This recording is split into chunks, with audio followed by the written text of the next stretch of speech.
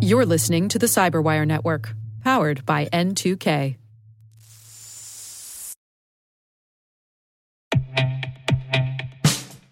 And now, a message from Cyberbit.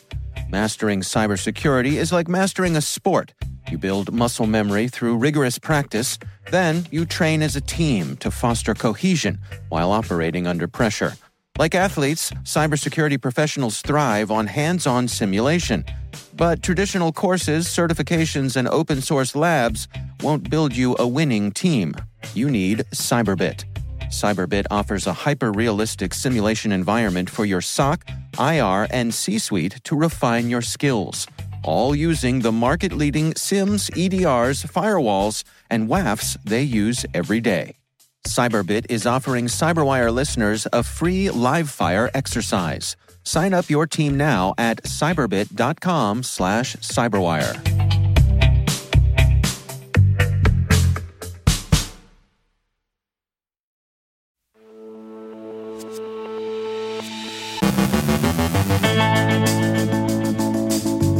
Flight planning services are affected by a cyber attack, as are Danish rail services. A BEC gang impersonates international law firms. The effects of the hybrid war on action in cyberspace. Deep into Cyber from Zscaler examines the evolution of the X-Files stealer. Maria Vermatsis has an analysis of the Starlink situation in Ukraine. And a sad final farewell to Vitali Kremez, gone far too soon.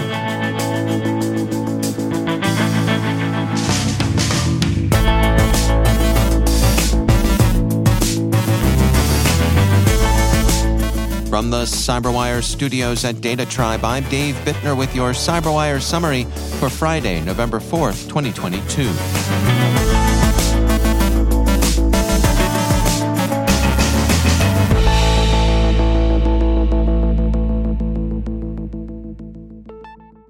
We open with a couple of stories that have affected different transportation sectors over the past week. Boeing subsidiary Jeppesen has disclosed that its services were interrupted by a cyber attack this week. Reuters describes Jeppesen as a provider of analytical and flight planning services. The company said, "We are currently experiencing technical issues with some of our products, services, and communication channels. We are working to restore functionality as soon as possible." Among the services affected is the processing and distribution of NOTAMs, Notice to Air Missions. NOTAMs remain available from other official sources. Live and Let's Fly reports that the incident may have been a ransomware attack. Train service interruptions in Denmark last Saturday have now been attributed to a cyber attack, Reuters reports. Danish rail operator DSB said yesterday that an IT contractor, Supio, had been hit by a criminally motivated cyber attack that led Supio to shut down its servers as a precaution. This had a cascading effect on rail service. Security firm Abnormal Security is tracking a threat actor they call Crimson Kingsnake that's launching business email compromise attacks by impersonating attorneys, law firms, and debt recovery services. Crimson Kingsnake specializes in blind third-party impersonation attacks, a term Abnormal uses to describe BEC attacks in which the threat actor doesn't have direct visibility into the targeted organization's communications or business transactions. The researchers say, based on our observations, a typical Crimson Kingsnake attack starts with an email impersonating an attorney and referencing an overdue payment the target's company owes to the firm or a company they represent. The impersonated attorney and the law firm they purportedly work for actually exist in the real world, so if the target ran a Google search for either, they would actually find results for the impersonated parties. To add legitimacy to their communications, Crimson Kingsnake uses email addresses hosted on domains closely resembling a firm's real domain. The display name of the sender is set to the attorney that is being impersonated, and the email signature contains the firm's actual company address.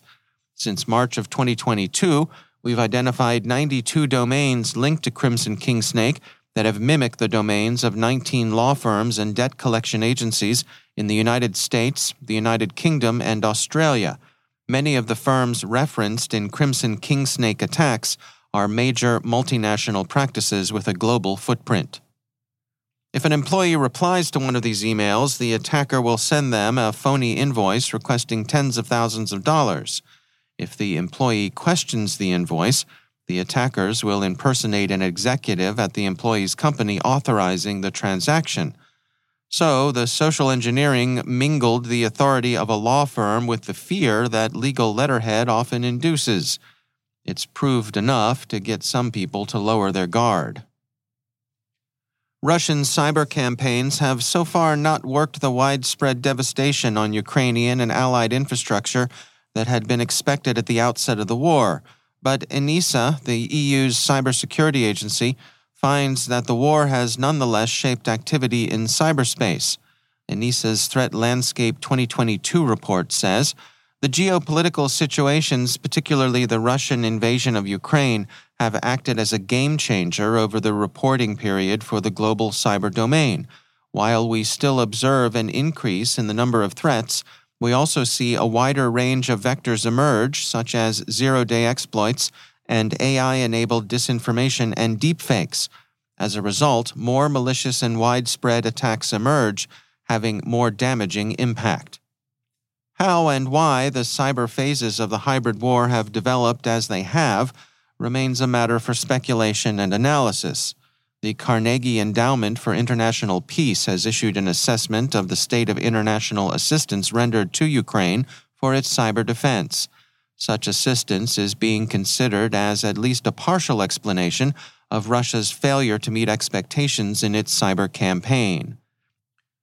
The report offers a clear summary of pre-war expectations of Russian performance in cyberspace, stating, many, though not all, pre-war assessments expected that cyber attacks would play a significant role in Russia's campaign. The strategic context suggested that although Ukraine had much experience in defending against Russian cyber attacks and could call on motivated, highly capable experts to protect critical targets, it would ultimately be unable to prevent major harm to and exploitation of digital networks and data.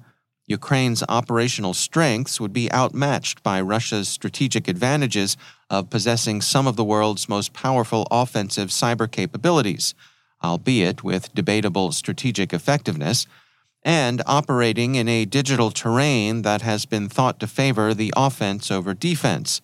Moscow appeared to be holding a decisive advantage in cyberspace. Officials in Kyiv have credited assistance from the EU, the UK, and the US with providing major assistance to Ukraine's cybersecurity. Western technology companies have also provided extensive support. This assistance includes Starlink's provision of satellite communication services, which the company this week has said will continue. It also includes Microsoft's commitment of $400 million to enable Ukraine to continue its use of Redmond's cloud and data services. The Carnegie Endowment's paper concludes with some lessons learned so far from the experience of Russia's war. Overall, the lessons make the case for the effectiveness of collective defense, stating, cyber defense at scale relies on the involvement of the largest commercial technology and cybersecurity companies. Politics and geopolitics count in cyberspace just as everywhere else. Shared values are as important as shared interests. Government can be a catalyst and sponsor of large-scale cyber defense involving commercial entities. And capacity building is valuable, but it is no substitute for capability reinforcement. People will be drawing lessons from Russia's war against Ukraine for years, but it's not too early to make a preliminary assessment, and that's what the Carnegie Endowment has done. We close with a sad note of farewell. Vitali Kremez, chairman and CEO of Adv Intel, died in a scuba accident this week. He was a true white hat, much respected in the community, and he'll be missed. Our condolences and wishes for consolation to all of his family, friends, and colleagues.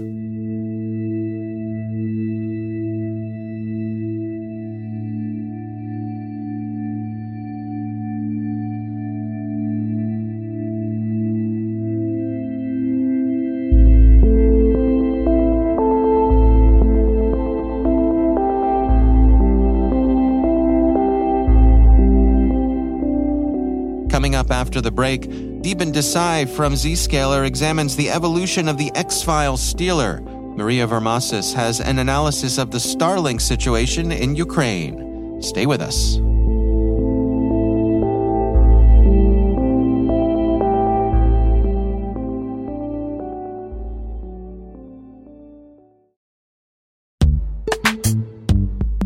Every day, your IAM tech debt grows. Your multi-generational services struggle to work together. Building an identity fabric can fix this. It makes all your identity tooling stronger and allows you to connect any app to any service you want to use, with zero coding, zero maintenance, and zero app downtime. Strata's identity orchestration platform separates the identity logic from your applications, so you can optimize existing IAM tools and manage them in a single control plane. Now, every vendor, standard, and architecture work together. In short, building your identity fabric means you can secure your non-standard apps, keep your complex access policies, retire outdated IDPs, and modernize in record time. So build your fabric with Strata Identity and get rid of tech debt for good. Visit strata.io/cyberwire, share your identity priorities, and receive a pair of AirPods Pro. Offer valid for organizations over 5,000 employees. Connect today at strata.io/cyberwire.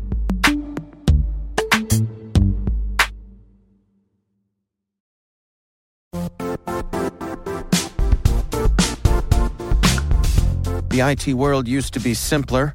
You only had to secure and manage environments that you controlled. Then came new technologies and new ways to work. Now, employees, apps, and networks are everywhere.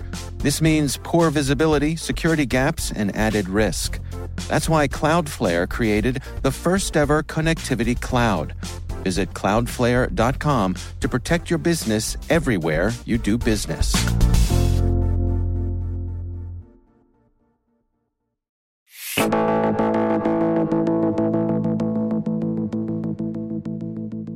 Starlink satellite internet has been a valuable resource for the Ukrainian army fighting against the invading Russians. The rhetoric around this tool has been complicated and at times confusing. Our CyberWire space correspondent Maria Vermasis has the latest. It's been a busy news cycle for anyone trying to follow the story about Elon Musk, Starlink, and the war in Ukraine. At first, Musk said he's happy to provide Starlinks to Ukraine, and then he says he can't do it anymore, and then he says, wait, never mind, and I quote, to hell with it, and will continue to provide Starlink support to Ukraine despite the costs. It can't be said enough that communication via Starlink has been crucial for soldiers fighting in Ukraine. Mobile phone infrastructure is damaged, distances are often too impractical for radio, so Starlink has been the option for battlefield command and control, from sharing intelligence to controlling drone flights to simply communicating with families and with the outside world. So while the debate roiled over who has been paying for Starlink access and how to sustain the financial support for Starlink service in Ukraine, wrapped up in all of this was controversy about Starlink connectivity on the Ukrainian front lines, specifically in the south and the east, just as Ukrainian fighters made some serious headway into regaining territory. Starting in late September, Ukrainian fighters on the front lines started reporting some major Starlink outages, which soldiers on the ground said had a, quote, catastrophic impact.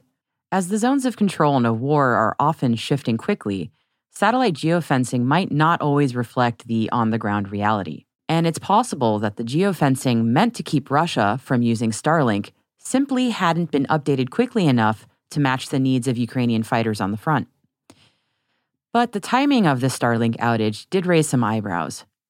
Ukrainian fighters started seeing outages around September 30th, and just a few days later, on October 3rd, Elon Musk tweeted that perhaps Ukraine could put an end to this war by giving Crimea and Donbass to Russia, which coincidentally also happens to be what Russian President Vladimir Putin wants.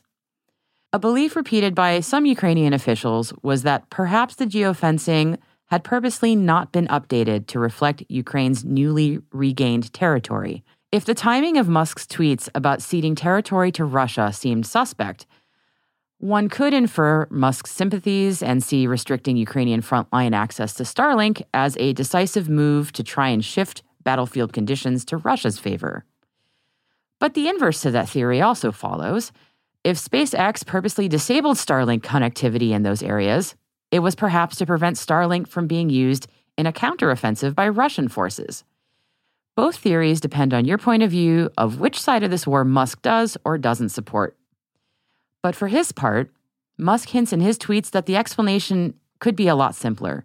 Namely, it's Russian interference. Here's a few words from Elon Musk himself from his Twitter account. Quote, "In addition to terminals, we have to create, launch, maintain, and replenish satellites and ground stations and pay telcos for access to internet via gateways. We also had to defend against cyber attacks and jamming, which are getting harder. Starlink is only comm system still working at warfront, all others dead. Russia is actively trying to kill Starlink. To safeguard, SpaceX has diverted massive resources towards defense. Even so, Starlink may still die. Internet fiber, phone lines, cell towers, and other space-based comms in war areas have been destroyed. Starlink is all that's left for now." End quote. And then here at the end of this tweet, Elon Musk also includes a link to an article in Wired about the February Viasat attack. So the implication there, if one really wants to read into tweets by the notoriously mercurial Musk, is that with Starlink being so crucial to Ukrainian fighters, that of course it's going to be a prime target for jamming and cyber attack takedowns by Russia. And it should be noted that while the Starlink outages started in late September, by around October 7th, it seems that connectivity on the war front lines had mostly been restored. And Starlink itself faced and foiled signal jamming attacks from Russia earlier this year, in fact. In March, Starlink updated its software in mere hours to mitigate jamming techniques that were being seen on the front lines used against them. And on March 25th, Musk himself proudly tweeted that, quote, "Starlink, at least so far, has resisted all hacking and jamming attempts." But it's possible that Russia has started to find new ways to affect Starlink's service that SpaceX can't quite act against yet. Not everyone believes Musk's claim that Starlink's downtime was due to jamming, or at least that it was solely due to jamming. Many military experts believe it may have been a combination of a number of factors, including jamming, as well as the geofence not being updated. Since Starlink is so crucial to Ukrainian fighters, and since Starlink really is the only option for resilient frontline connectivity and communication at this point, despite the unexplained outage, for now, we may just have to take Musk at his tweeted word. For the Cyberwire, I'm Maria Varmazes. There's a lot more to this conversation. If you want to hear more, head on over to CyberWire Pro and sign up for Interview Selects, where you get access to this and many more extended interviews.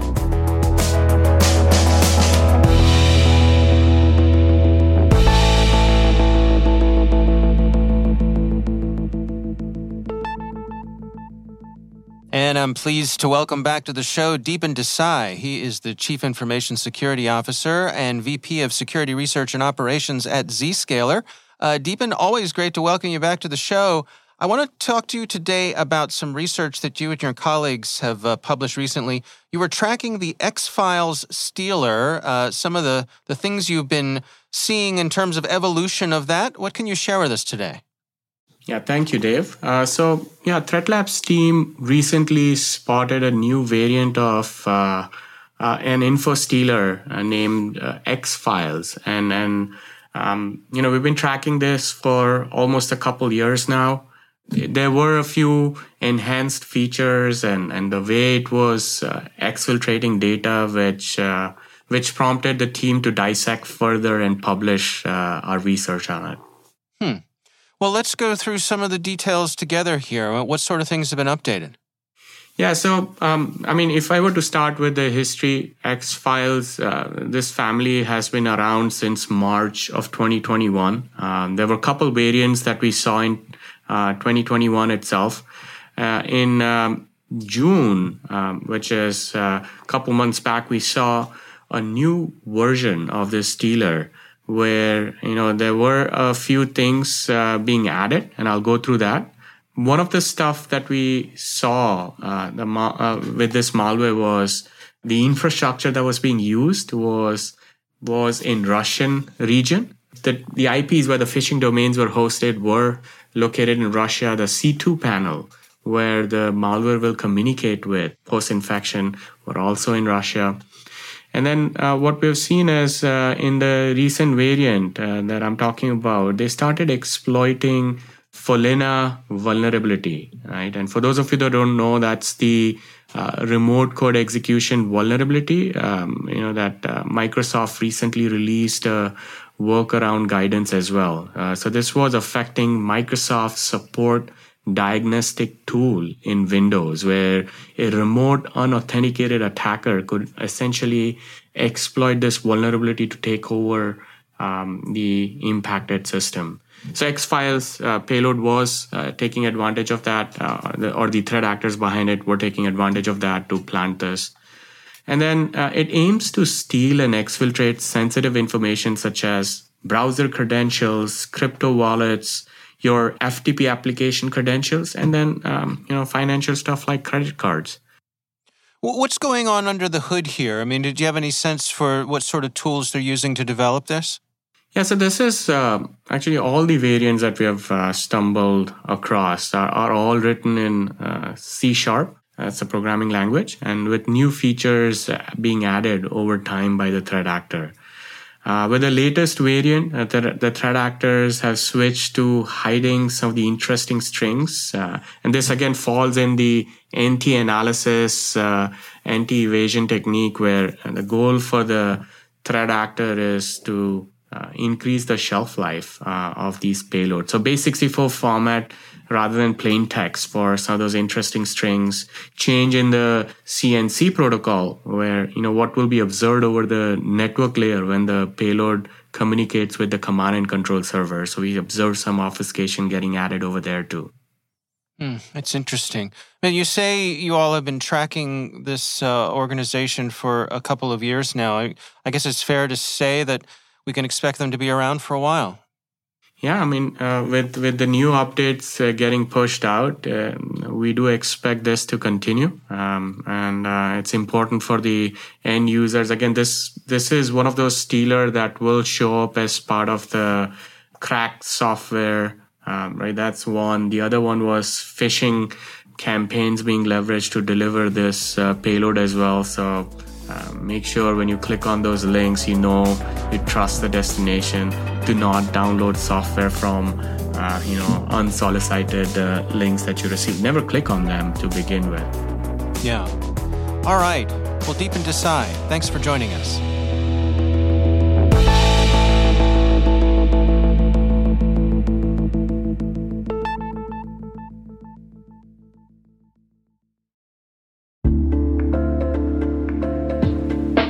Are lengthy security reviews pulling attention away from your security program? With the largest network of trust centers, Vanta can help you streamline security reviews to win customer trust, save time, and close deals fast. Proactively demonstrate security by showcasing key resources like your SOC 2 or ISO 27001, and provide real-time evidence for passing controls. And when a security questionnaire is required, Vanta takes the first pass for you. Visit vanta.com/cyber to take a self-serve tour. That's vanta.com/cyber.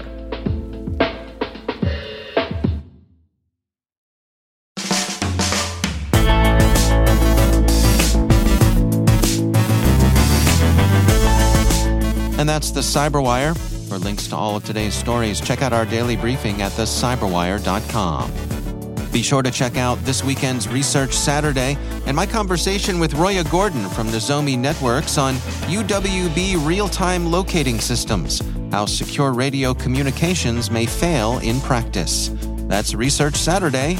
Check it out. The Cyberwire podcast is a production of N2K Networks, proudly produced in Maryland out of the startup studios of Data Tribe, where they're co-building the next generation of cybersecurity teams and technologies. Our amazing Cyberwire team is Elliot Peltzman, Trey Hester, Brandon Karpf, Eliana White, Puru Prakash, Liz Irvin, Rachel Gelfin, Tim Nodar, Joe Kerrigan, Carol Terrio, Maria Vermatzis, Ben Yellen, Nick Valecki, Gina Johnson, Bennett Moe, Catherine Murphy, Janine Daly, Chris Russell, John Petrick, Jennifer Iben, Rick Howard, Peter Kilpie, Simone Petrella, and I'm Dave Bittner. Thanks for listening. We'll see you back here next week.